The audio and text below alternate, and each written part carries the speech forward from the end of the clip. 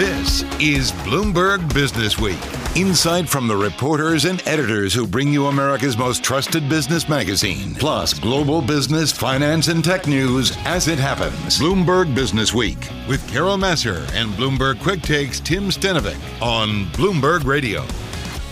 Hi, everyone. Welcome to the weekend edition of Bloomberg Businessweek. This week, how we can't seem to get enough of sporting and outdoor goods.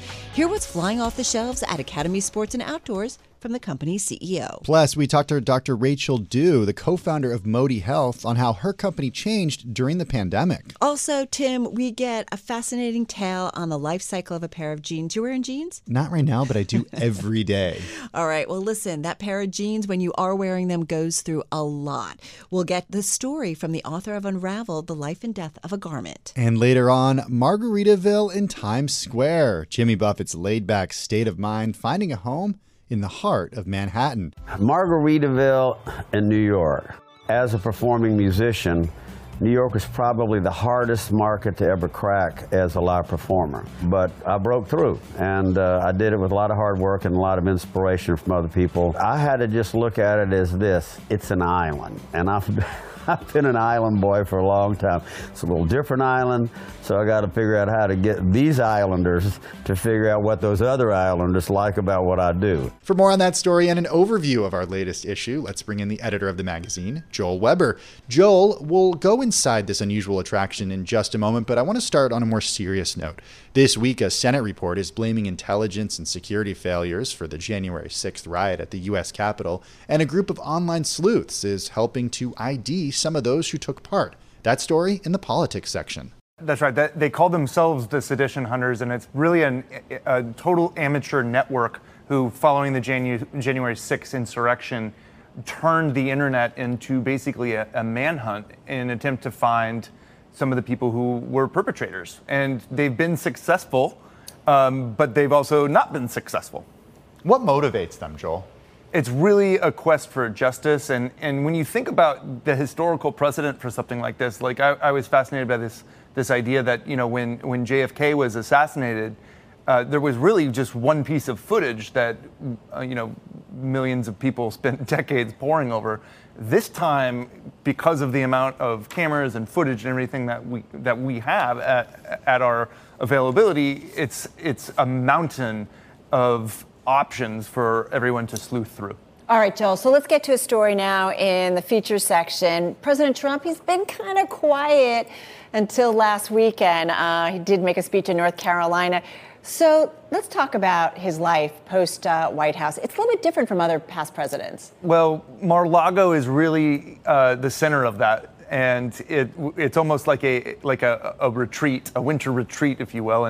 And granted, he's now in New Jersey at his home in Bedminster. But what Josh Green, who wrote this story, really writes about here is that Mar-a-Lago is basically the center of an alternative universe for GOP hardliners who are in favor of Trump and his presidency. And it's really the center of its own universe.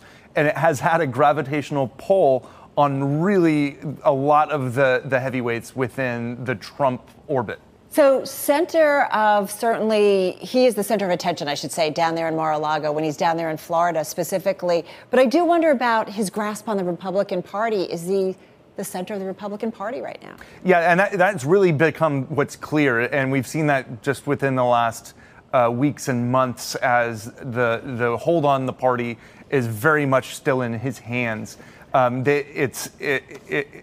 that's been the draw to Florida, is that there's one of the sources that Josh got this amazing quote from was, as long as the fish are still biting, you don't take your lure out of the water, right? And this is a sense that from fundraising, from even just being shouldering up to the former president, to do all of that stuff, you have to be in South Florida near him.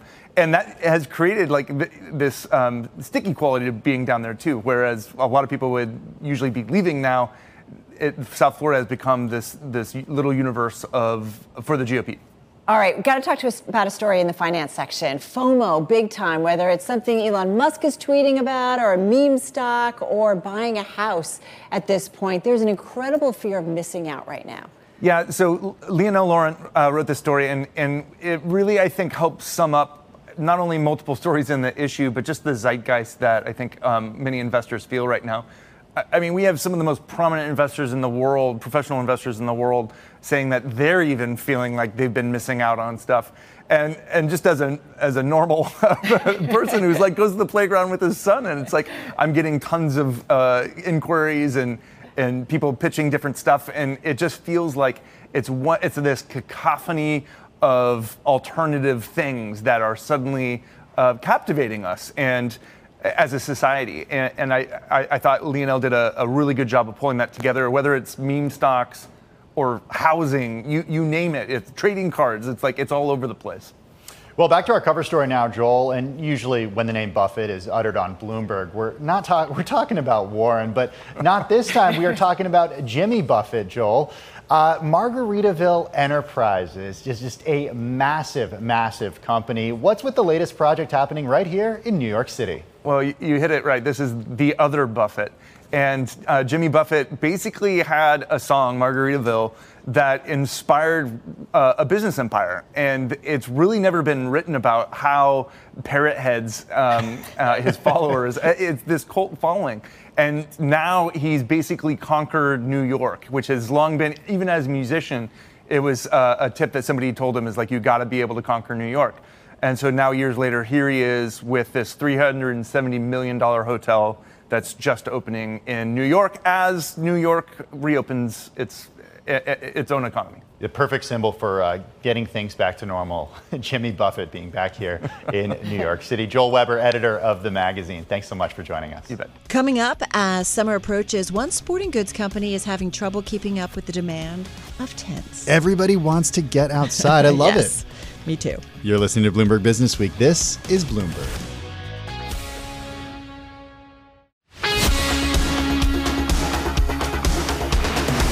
This is Bloomberg Business Week with Carol Masser and Bloomberg Quick Takes Tim Stenovic from Bloomberg Radio.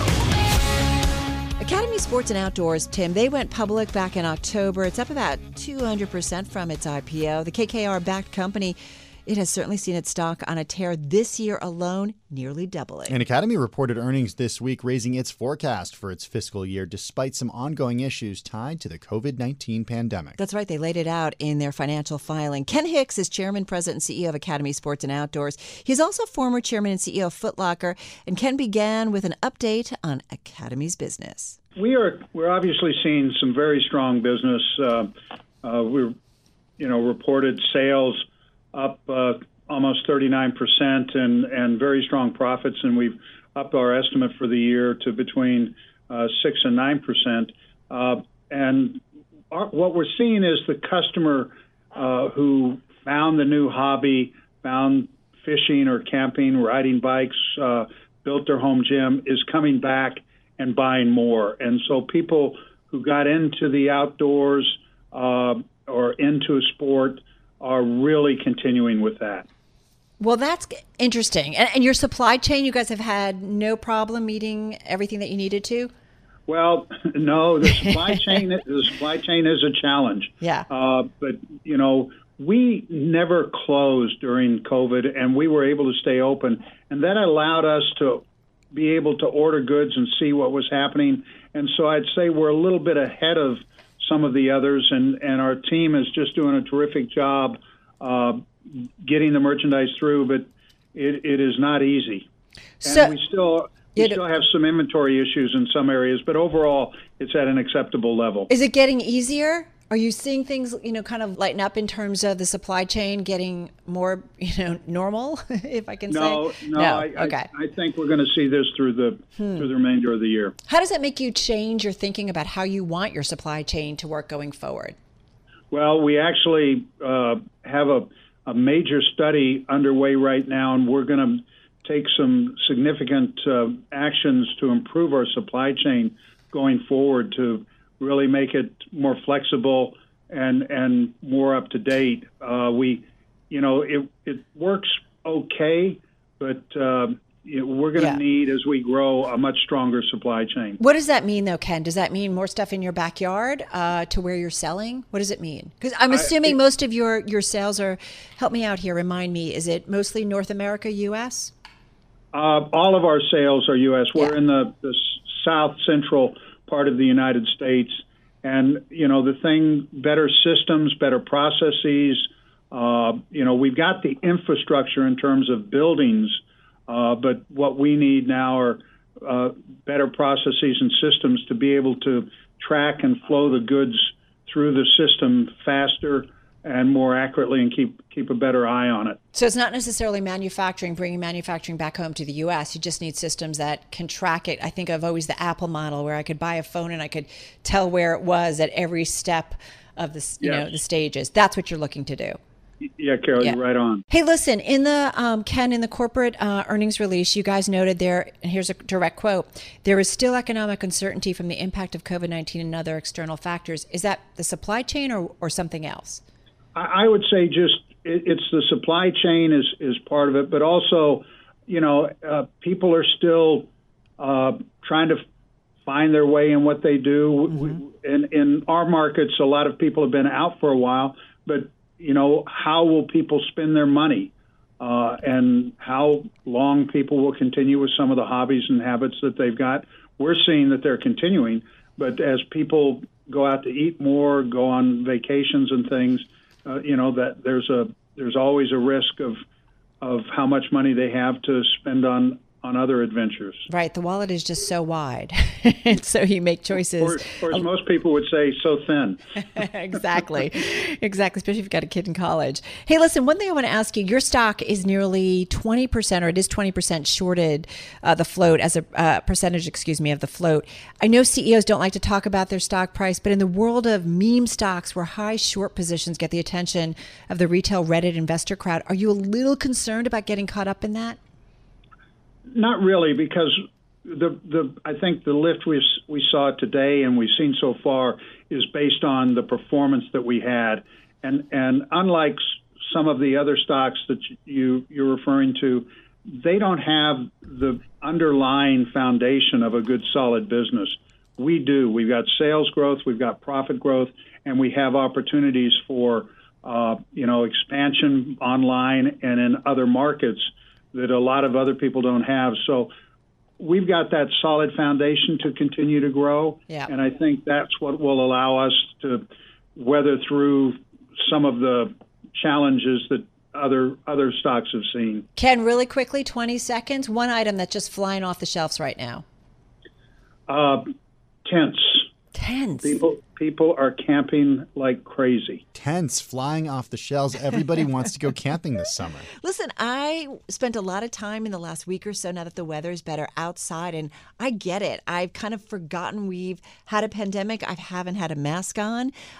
From the minute I get up, from the minute I go to bed, it's a different experience. Yeah, outdoors way better than indoors any day of the week. Ken Hicks is Chairman, President, and CEO of Academy Sports and Outdoors. Still ahead on Bloomberg Businessweek, a holistic approach to health. And later on, our cover story on the Pirate taking on New York City, Jimmy Buffett's Margaritaville, and its new attraction in Times Square. Can't say it enough, but it's 5 o'clock somewhere. Oh, yeah. Well, Margaritaville is kind of an enigma.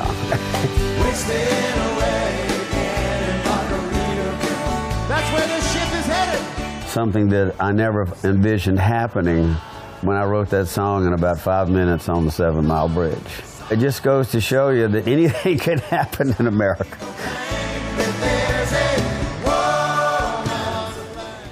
That story still to come. This is Bloomberg. Broadcasting from the financial capital of the world, Bloomberg 1130 in New York. To Washington, D.C., Bloomberg 99.1. To Boston, Bloomberg 1061. To San Francisco, Bloomberg 960. To the country, Sirius XM Channel 119. And around the globe, the Bloomberg Business app and BloombergRadio.com. This is Bloomberg Business Week. Tim, the health of Americans has really been in the spotlight, yes, because of the pandemic, but also because of comorbidities during this health crisis. And we're now looking at our health, not just our physical well-being, but also our well-being. Everything matters. Yeah, it's that holistic approach to medicine and health that Dr. Eva Du focuses on. She's the co-founder of Modi Health. It's a platform that offers both live telemedicine and telewellness consultations, as well as an on-demand health and wellness streaming service. Here's Dr. Du. We've seen a dramatic increase of users and patients on our platform. Obviously, during the pandemic, when things were shut down and people were staying in, having access to virtual care as well as virtual health and well-being support was critically important. So the pandemic has really skyrocketed us and really expanded our platform significantly over the last 14 months. Dr. Du, are you offering vaccinations? No, we're not. We're a truly virtual Truly, platform. 100%. I mean, not even hybrid. Exactly. So we are a virtual platform that offers virtual care with every type of practitioner you could possibly want. So you can really get a holistic approach, everything from traditional primary care to mental health to complementary alternative life coaches, nutrition, as well as a streaming service and health memberships that allow a holistic approach to getting the support, guidance, and tools you need. I'm really curious about the holistic approach because one thing that the pandemic has done among the many things is it's shown us the disparities between many different types of people in the U.S. and around the world. And indeed, we've seen those with comorbidities suffer worse fates when they do get sick with coronavirus. And I'm wondering if you can speak to the way that you perhaps think that we may start to actually think differently about taking a holistic approach to medicine on the other side of the pandemic. It's such a critically important issue right now. You're absolutely right. People are really looking at their health from a different perspective. You know, what we're seeing at Modi Health and really within the industry of health and well-being care is a higher level of interest and attention to preventative health and wellness, including mental health. And the pandemic's really created a significant amount of stress and emotional strain on so many who are now also in need of mental and emotional health support. And you're completely correct when you're talking about the need for a holistic approach, more inclusive abilities and access to people of all different backgrounds. And that's one of the reasons why a virtual health platform is such a timely and important need right now within the industry. So having virtual access really does create more accessibility to people, being able, no matter what type of income level or background that you are, being able to have access to whole person care to really optimize your health and well-being, not only during the era of COVID, decreasing risk of getting COVID or becoming extremely ill from COVID, but also on the other side of the pandemic to really optimize your health and well-being so that you can experience health, wellness, and really thrive as a human being is so important. But there is still this technological gap between many people in the United States. And we saw that really play out when it came to the way that people were scheduling and given access to vaccines. There were many people in the U.S. who didn't necessarily have the technological know-how in order to schedule those appointments. And I'm wondering how you account for that with a telemedicine service. Unfortunately, you know, a system that was rolled out very quickly, it was an emergency, response. And so it wasn't necessarily set up in the most accessible way to those who were elderly or those who didn't have access to a computer or a smartphone, for example. So when it comes to platforms like ours, really all you need is internet access, and it's as simple and easy to use as something like a Facebook, right?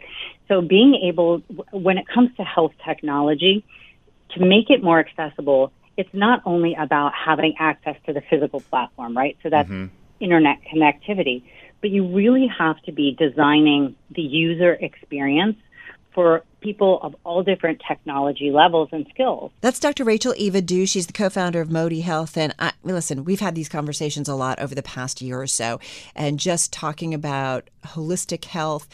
It had some momentum pre-pandemic, Tim, but definitely has picked up a lot of speed. And this whole idea of the digitization of our world has also picked up speed, and that includes finally in medicine. And I think, as we hear from these medical professionals, telemedicine, it's here to stay. It is. And even beyond that, Carol, I think it made a lot of people rethink their own priorities in life and what they wanted to be doing. And this holistic approach to health, it not only includes physical health, but it includes mental health, the mental state, and how you're feeling about things. How many meditation apps do you have on your phone? Yeah, how many do I use? That's the question. That's true. I have several. I don't always use them as much as I should. You're listening to Bloomberg Business Week. Coming up next, we're looking at the life cycle of a pair of jeans. Got to tell you, it goes around the world. This is Bloomberg.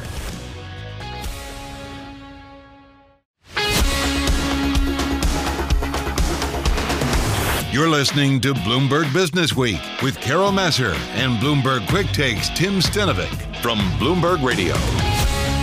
We've talked about this a lot, the fashion and retail industry's impact on the environment. And Tim, there's a new book out. It looks into this. It's entitled Unraveled, The Life and Death of a Garment. It's by Maxine Beda, founder and director of the think tank New Standard Institute, which describes itself as a think and do tank using data and the power of citizens to turn the fashion industry into a force for good. And prior to running NSI, she co-founded and was the CEO of Zadie. It's a fashion brand and lifestyle destination. It's got the goal of creating a transparent and sustainable future for the apparel industry. But let's get back to her book because it is called Unraveled. And Tim, it truly follows the life cycle of a pair of jeans. You know about that, right? Yeah, it involves so many resources. The book charts the story of a pair of jeans. It starts in a cotton field in West Texas. It travels to then China to see where that cotton is turned into a textile. Then it goes from China to Bangladesh, where that textile is cut and sewn into a garment, and then travels back to the United States to the distribution centers, the Amazon facilities, where I got the opportunity to speak to the workers there as well. And then I spoke to a lot of shoppers, understanding their relationship to clothing, why they're buying the clothes. And after this brief stop in a shopper's closet, the clothes are donated or are thrown out, and then the book follows that along to Ghana, where the secondhand market of clothing is significant, and the landfills there where a lot of our clothing actually ends up. I don't know how you feel, but the pandemic has made me kind of rethink a lot of things in my life, and that includes stuff. I grew up with a mom who was like, by quality, you don't need a lot of stuff. You just need good stuff, and be thoughtful. We've really evolved into a consumption society where, and we talk a lot about fast fashion. You wear it a couple times, it was inexpensive, you toss it out. What was the most disturbing thing or things that you found out in doing this book? Yeah, I think it's really the speed, the accumulation, the scale of the industry, and where it's leaving workers. And workers, not, workers and women in Bangladesh, and women make up a large percentage of the garment workers globally, and also the workers domestically. We tend not to think about Amazon as a fashion company, but it is the largest online apparel retailer in terms of number of shoppers. In the book, I got to go to China and see these rivers that are black. And then I went to Bangladesh, and the rivers became even more black. And Ghana at the end, which was, the most black rivers, you got to actually see, I was able to see the impact that our clothing has. And that's something that is such a huge shift from even a generation ago, because in the 1960s, 95% of clothing that Americans wore was American-made. Right. Today, that's less than 2%. So we don't see the impact that our clothing has, but yet it's enormous. And the rivers are black. I'm assuming it's runoff from the manufacturing and dyes or what have you? Yes, exactly. Maxine, sometimes we talk about the food industry. There's been books before over the, past few decades that if you really knew what was in certain foods, you probably wouldn't eat it. And I do wonder how much of what we wear, if we really understood the process of it, ultimately ending up in our closet, how many of us would say, you know what, I don't want it? Yeah, I think it definitely, going through this process has changed my relationship to clothing for sure. And, I see the work that goes into it. I see the resources and the environmental impact that it has. And so I've definitely changed the relationship to my own wardrobe. But it hasn't been one of, that I try to resist ever buying anything. It's actually been a very positive experience. I realize, I don't have to jump on that trend that's kind of being pushed on me. I can, really love my clothes. And so, that's a message that I'm trying to get across, is if we actually move to a relationship where we, deeply love our things, we will end up wearing them more. And that is actually the biggest driver of see reduction in resource use is just Right. Increasing the use of our clothing. I've got a teenager who definitely looks at kind of what a company stands for and their impact on the environment. And you're seeing increasingly, certainly, kind of startup companies and even some of the major companies really look at their impact at the environment and figuring out how to do it better. How hard is it, though, to do it better, to manufacture it, to reduce the impact on the environment? How difficult is it really? Yeah, I think what we have to recognize is, as you were saying, it's the young generation that is really understanding, the environmental crisis in which we find ourselves in. And so they're the ones that are really pushing for this change. But we're at this place right now where the industry is responding with, quite a lot of marketing around sustainability, but we're not seeing a lot of disclosures. You talk about financial disclosures, but environmental disclosures that are clear, that are, apples to apples comparison. So it's very hard for consumers to be able to understand what is a company that is, doing real work and what is kind of greenwashing along the way. Right. And we have this similar conversation when it comes to diversity and inclusion, right? There's a lot of conversations going on at once again, and it's, taking the words and turning them into action so that there are change. I guess my question is, though, can we easily, or can we make the necessary changes so that there aren't workers who are basically, kind of in a prison cell manufacturing the sweater that I'm wearing or the jeans that I'm wearing? Is there ways to do it so that the dyes aren't running off into the water in developing markets? Can we do it in an affordable way? Because I remember a conversation years ago with someone who said, listen, we can do it in a better way, but are you ready to pay $70 for that T-shirt? So can we do it, basically, is the question. The answer, the simple answer is yes. It doesn't take new technology to improve the energy efficiency in mills and to switch over to alternative energies at the mills. And I talk about the mills because that's really the ground zero when we talk about energy and climate emissions and chemical emissions, is at that phase where you're turning the fiber into a textile. So it really this is possible, and the researchers who are focused on ESG, who've been looking in terms of the labor side, have also said as well that it wouldn't mean a $70 T-shirt. In fact, it would be something like 15 additional cents, and that's even assuming that that the cost would be absorbed, by the consumer, not the company itself. How do we move the mark? How do we do it, or who has to do it within the industry? Yeah, so that's the work that we're, focusing in on New Standard Institute now. Is we need to move to a place that is beyond this kind of marketing talk, beyond the talk. We need to have very clear disclosures around the total environmental impact, actual disclosures around wages, and that's the way that we can be able to kind of move from the race to the bottom to a race to the top. And so that's the kind of policy that we're pushing, trying to advance at NSI, is a place that we can have a level playing field and make the progress we need to make in the time frame that we need to make it. What is the time frame realistically that we can make these changes? Well, it's always the tough part, right?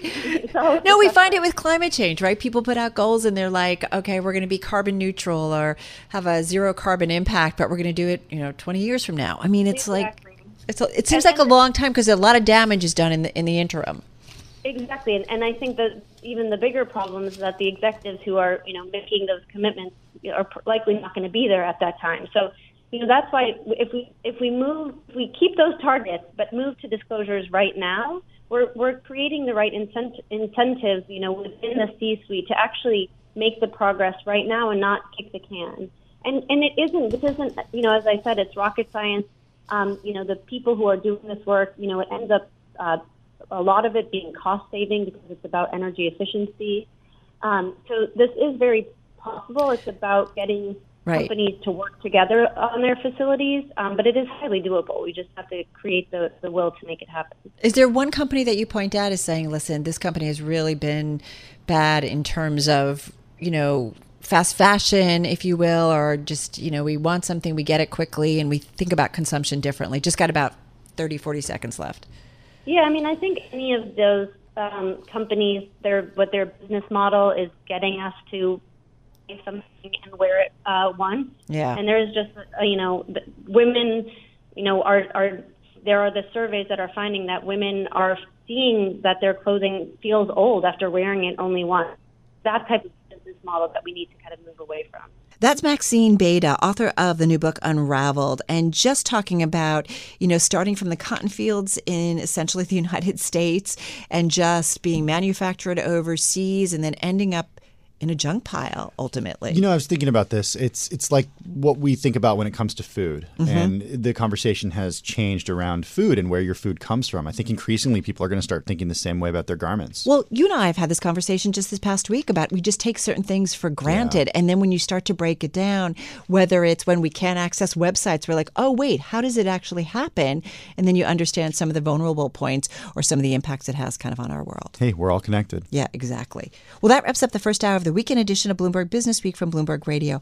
I'm Carol Masser. And I'm Tim Stenivek. Coming up in our next hour, how AMC became the people's stock by not being a GameStop remake. Plus, wasting away in Times Square, we hear from Mr. Margaritaville himself. We're talking about Jimmy Buffett.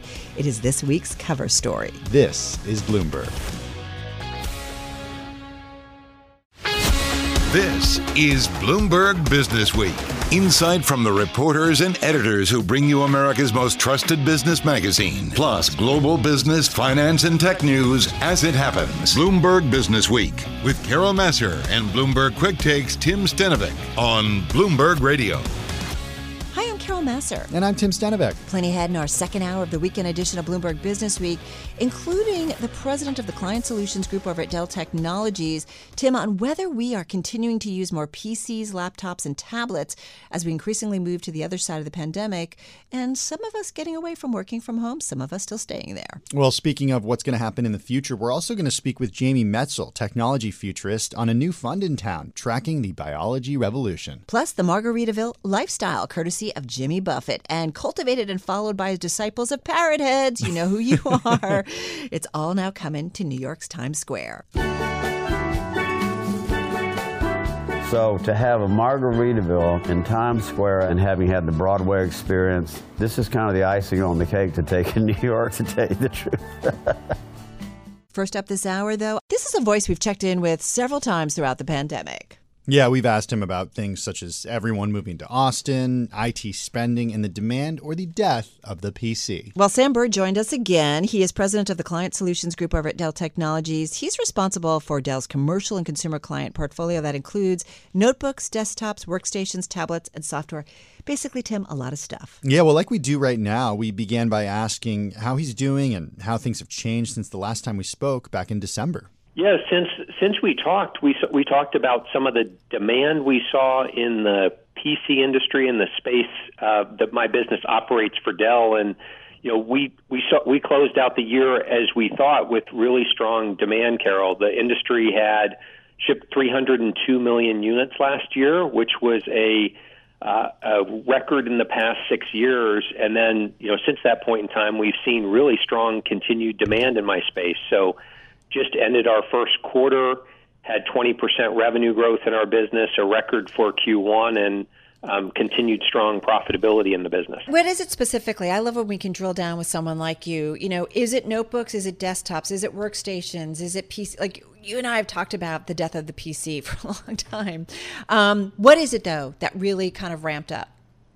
Yeah, well, we saw, and last time we talked a little bit about, we joked about the death of the PC, and then seeing the PC really become an important tool for people in the past year, critical whether you were doing work from home, learning from home, just trying to get a kind of escape valve and entertain yourself. It all now comes to us in our home on our PC, so it's a really important tool for people to have. Mm-hmm. It's a great friend, it's a great asset, and we've seen growth, Carol, in all different spaces. So we continue to see demand in the consumer space as people move to more of a one-to-one kind of computing model of when I'm at home, I need my PC to be able to do my stuff on my PC.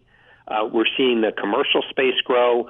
We're seeing notebooks grow. And then interestingly, in the last quarter or so, I would say we have seen resurgence in demand around desktops. We've still seen a market that has shifted more to people wanting notebooks and mobile computing, but desktops that were shrinking a lot last year and mobile was hyper growing. We're now seeing growth in the desktop space as well. So desktop, I'm assuming you mean like in the business commercial space, correct? Yeah, we see it in the business commercial space. We also see it at home. Like people will use it at home for gaming or for maybe it's just a great system that I keep in one place and archive a lot of my data on. Yeah, listen, I always thought, I remember growing up and I think getting like the first calculator, and it's like, that was a calculator for the family. You know what I mean? And it's just, we've really evolved to everybody has their phone, everybody has a laptop, everybody, or might also have a desktop. I mean, there really is this whole idea of this one-to-one computing model, you really do see it evolving, especially after a year like this past year. Oh, I think that's exactly right, Carol. We joke and call it the, do anything from anywhere world. And the reality is to make that happen, and you can do that today, and people are doing that today. They will do that in the future. Technology plays a huge part in that. And whether it's a home and a one-to-one environment, or think about, businesses, and it used to be technology and PCs were like the domain of the IT department. Right. It's now everywhere in the company. It's, the technology you're putting in someone's hands, it matters when they decide to take the job. Line of business leaders in a company care about that technology because it helps their team be more productive, more innovative, do great things for their customers. So it really is that kind of world you described. And it's changed from the one for a lot of people to everyone needs their own, and it needs to be a really great tool. I hear a lot of optimism. What about the supply chain and being able to get the components, chips, and the like that you need to kind of keep this momentum going? We definitely are working around getting those parts. We have a world-class supply chain, but when you look at the way the global economy has improved, Carol, and there's a greater demand for everything, including PCs. With the growth we expect this year, there's a shortage out there of semiconductors. So we are operating in that environment. We've operated with some shortages in our industry for the past 3 years and been successful. And we think we have a team and a forecast and an approach that will get us, the parts that we need. We're definitely in a challenged supply world. That was Sam Bird, president of the Client Solutions Group at Dell Technologies. Coming up, how AMC became the people's stock by not being a GameStop remake. This is Bloomberg.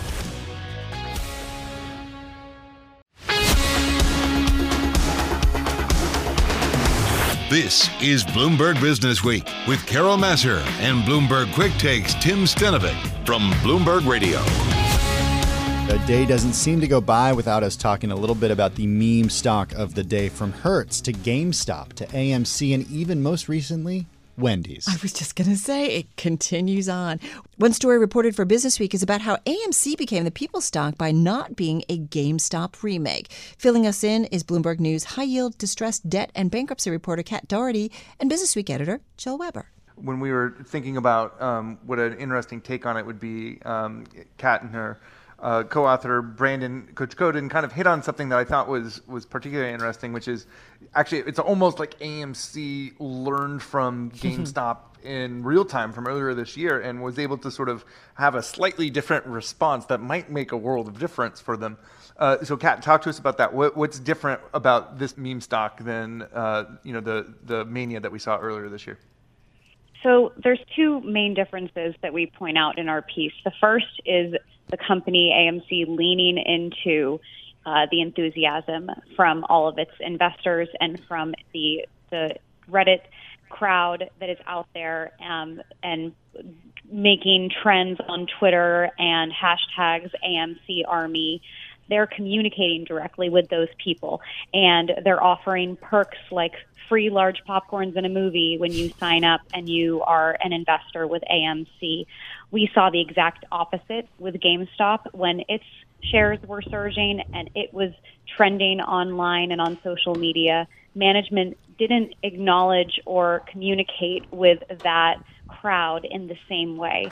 Now, what AMC has done is it's taken that enthusiasm and it's issued new shares this week. And every time that it's doing that, sure, it's diluting the existing shareholders, but for everyone involved, for all shareholders and debt holders, that means more cash on the balance sheet. And this is a company that has deferred rent payments coming due.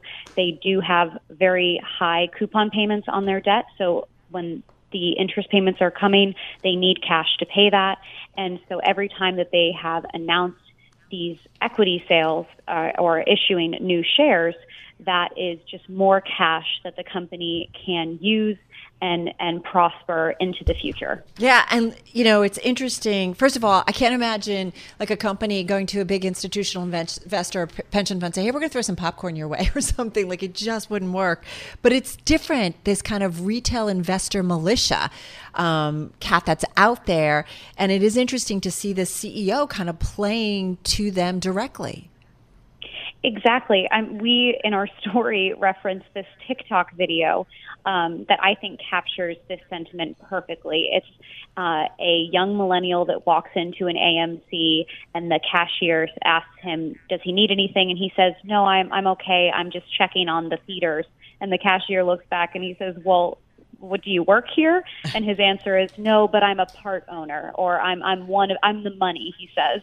And I think that sentiment is hilarious, and in an entertaining way, it really depicts what's going on here. You have these investors, and a lot of them, they're popping on threads, and they're talking about experiences at AMC or wanting to save AMC. There's some personal connection that we're seeing here, and you saw that too with a company like Hertz when people were jumping into that name and they recognized the brand, they recognized the name. Some of these meme stocks, they have that similarity, that similar thread running through, where there are people that have engaged with these companies. Joel, we're in a different world here.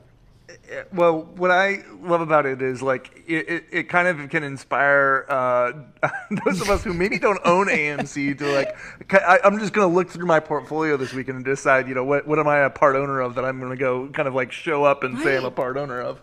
But in seriousness, Kat, I'm drawn to this idea that there is a change in even what it means to be a CEO because of this, and that we could potentially see executives interacting with investors, small-time investors, in a completely different way going forward. Do you feel like is this sort of a canary in the coal mine? Are we going to see more stuff like this going forward?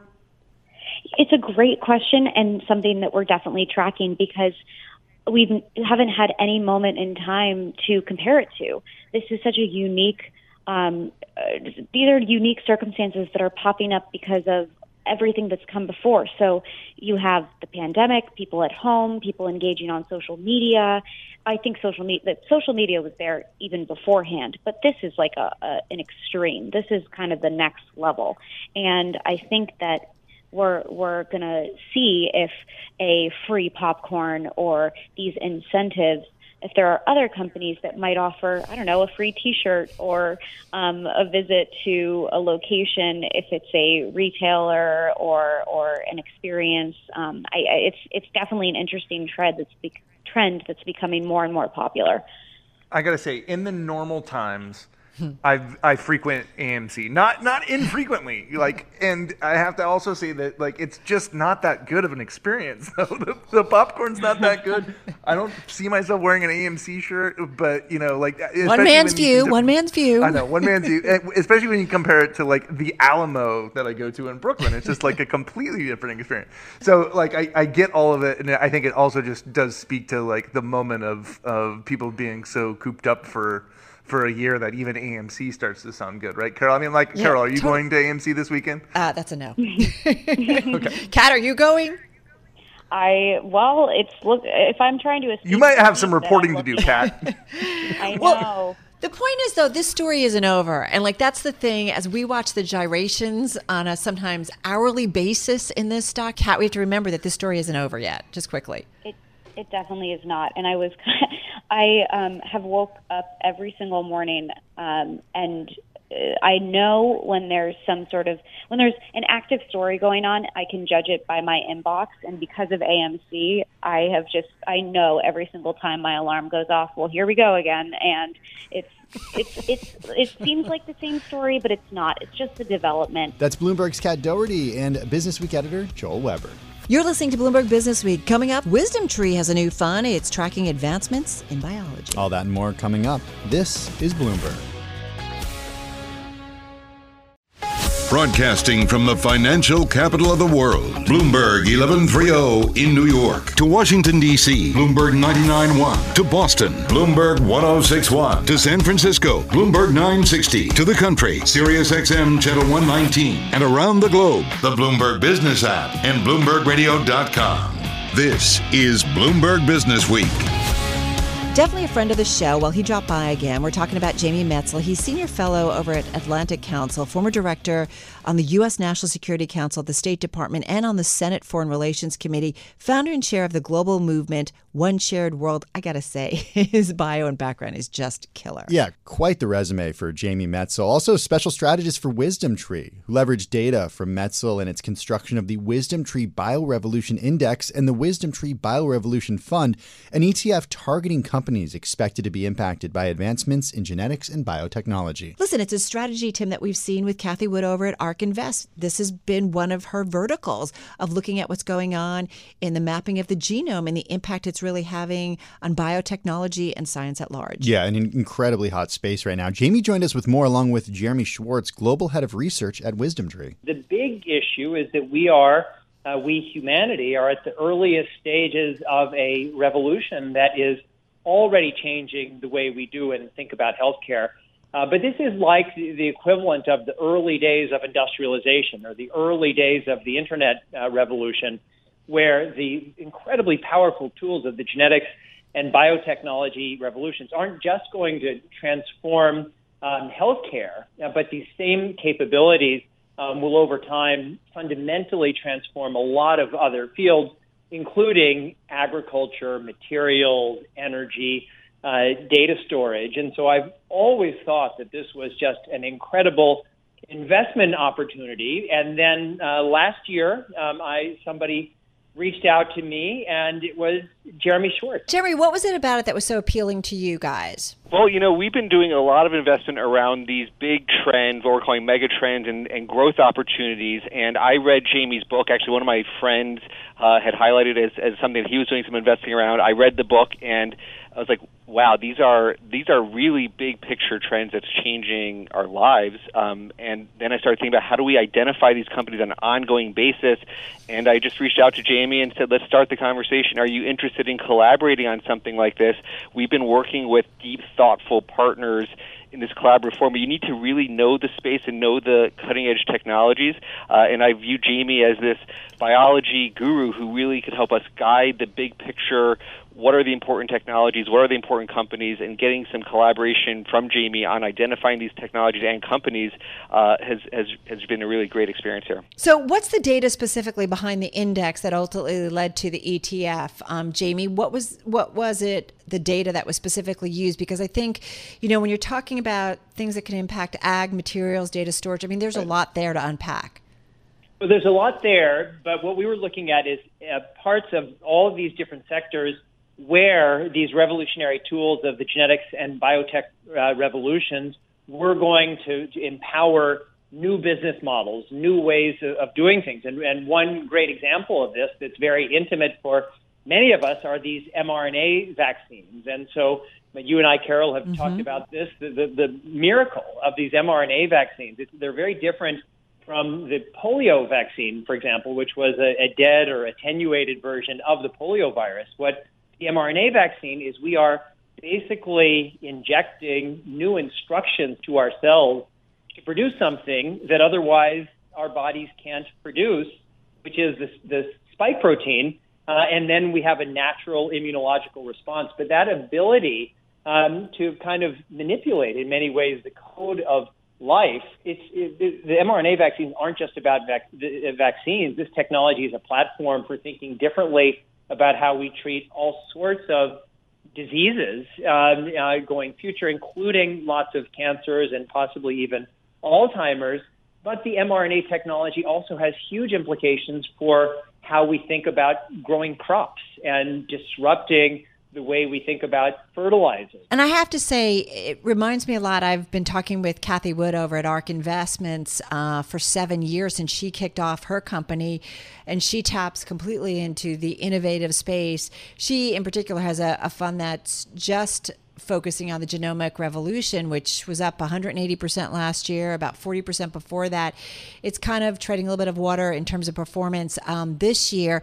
Your fund, though, the biotech and pharmaceutical exposure really is the bulk of the investments at this point. Are you concerned at all, though, that the run, has kind of already happened? What makes you confident that it has the legs to keep going? Because your exposure, even though it applies to a lot of the world, is still really concentrated, in particular, in that biotech space. There is a lot of excitement in this space, but we are at the very earliest stages of this, as I was saying before, of this transformative revolution. That's Jeremy Schwartz, Global Head of Research at Wisdom Tree, and Jamie Metzel, Senior Fellow at Atlantic Council. You're listening to Bloomberg Businessweek. Coming up, Margaritaville takes Manhattan. That's right. Forget the New York state of mind. Jimmy Buffett's latest empire expansion and state of mind right here in New York City. This is Bloomberg.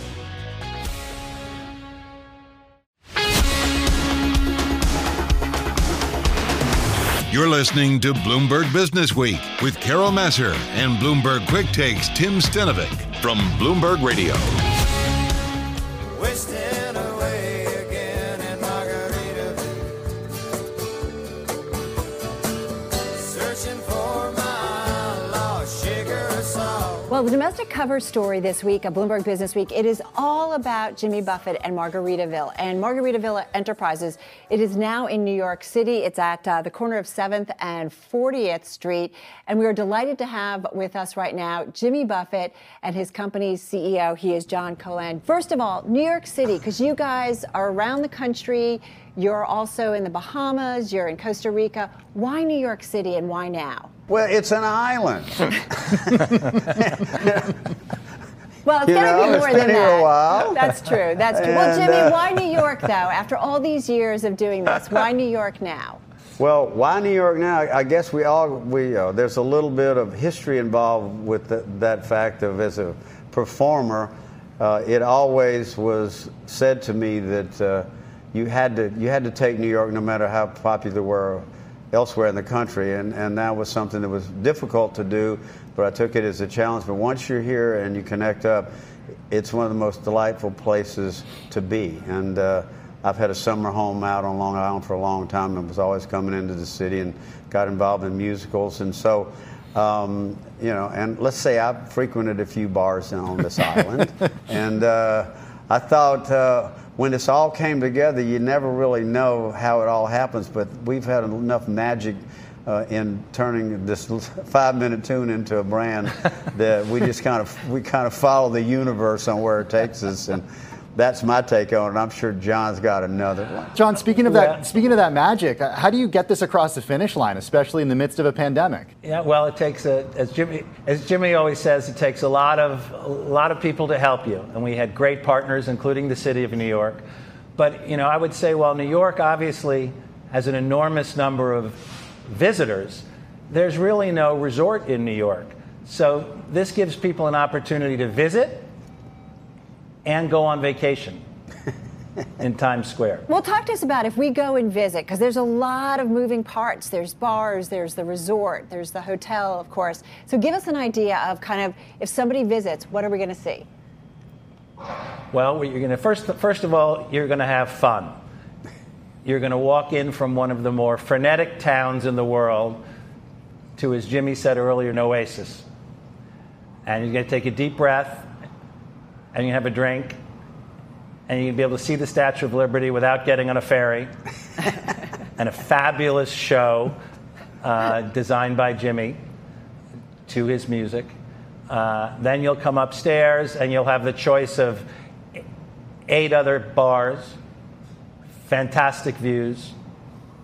You'll feel a little bit like you're on a cruise ship in your room, and then you get to go out to check out a bunch of other bars. and a lot of wonderful food, retail opportunities, and I would say it's a real combination of entertainment and hospitality.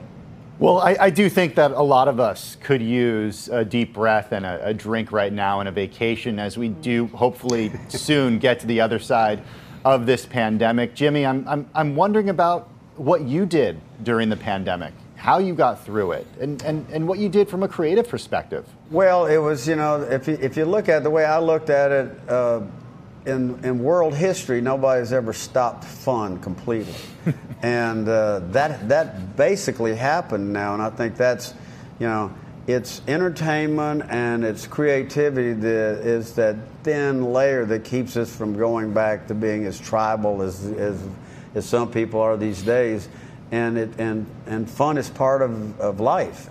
And I was brought up that way and raised that way down on the Gulf Coast and the remnants of the French Empire in Louisiana. And laissez bon temps roulé was something my grandmother and grandfather taught to their children, and I taught to mine. So fun has always been there. And the thing of it is, the other little-known secret is the tri-state area has been an incredible place for our diehard long-term fans. And I've been playing here for 40 years. I mean, Jones Beach is like playing Florida to me, as far as friends. So there are a lot of parrot heads in the tri-state area. So, of course, tourism is one thing that New York hopefully will come back to. But, I got to tell you, I wrote that song about 5 minutes, and I went and knocked on a door. I was on Duval Street in Key West to get a job, and I got one, and I played it there in a place called Crazy Ophelia's the first time in, I think, 1972. This is a lot different up here. And I just had that one.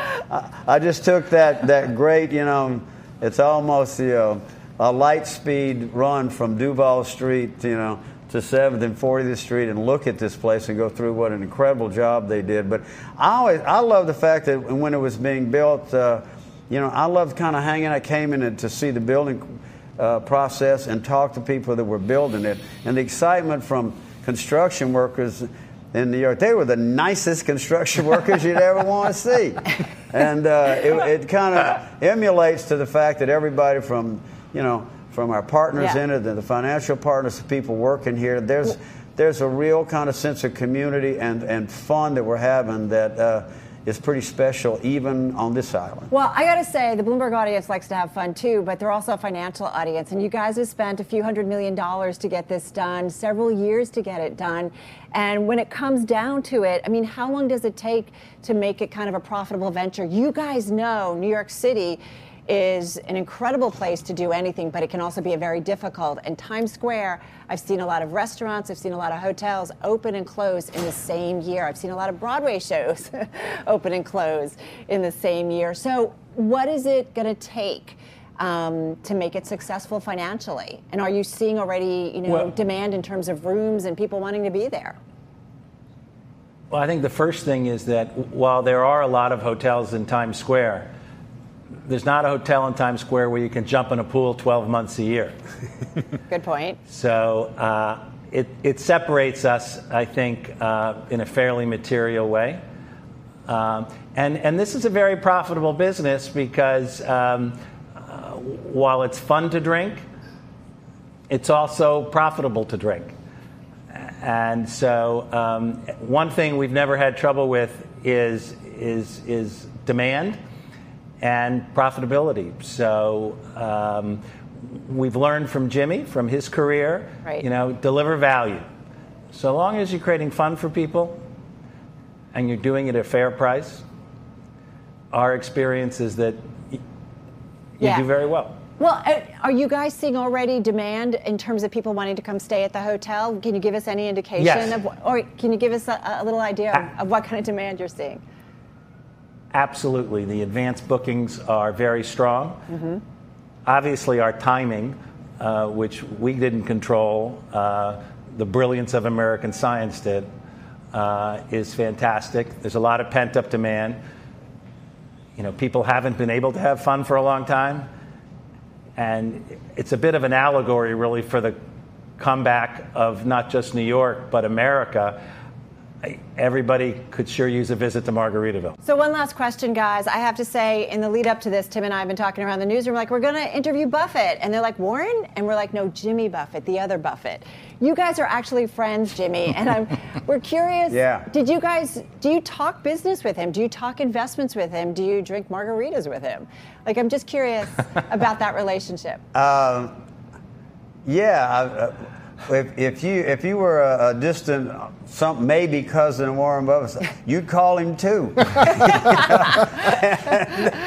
and we've been friends for a long, long time. We were introduced by his sister Doris to my mom when they went on a genealogical kind of trip.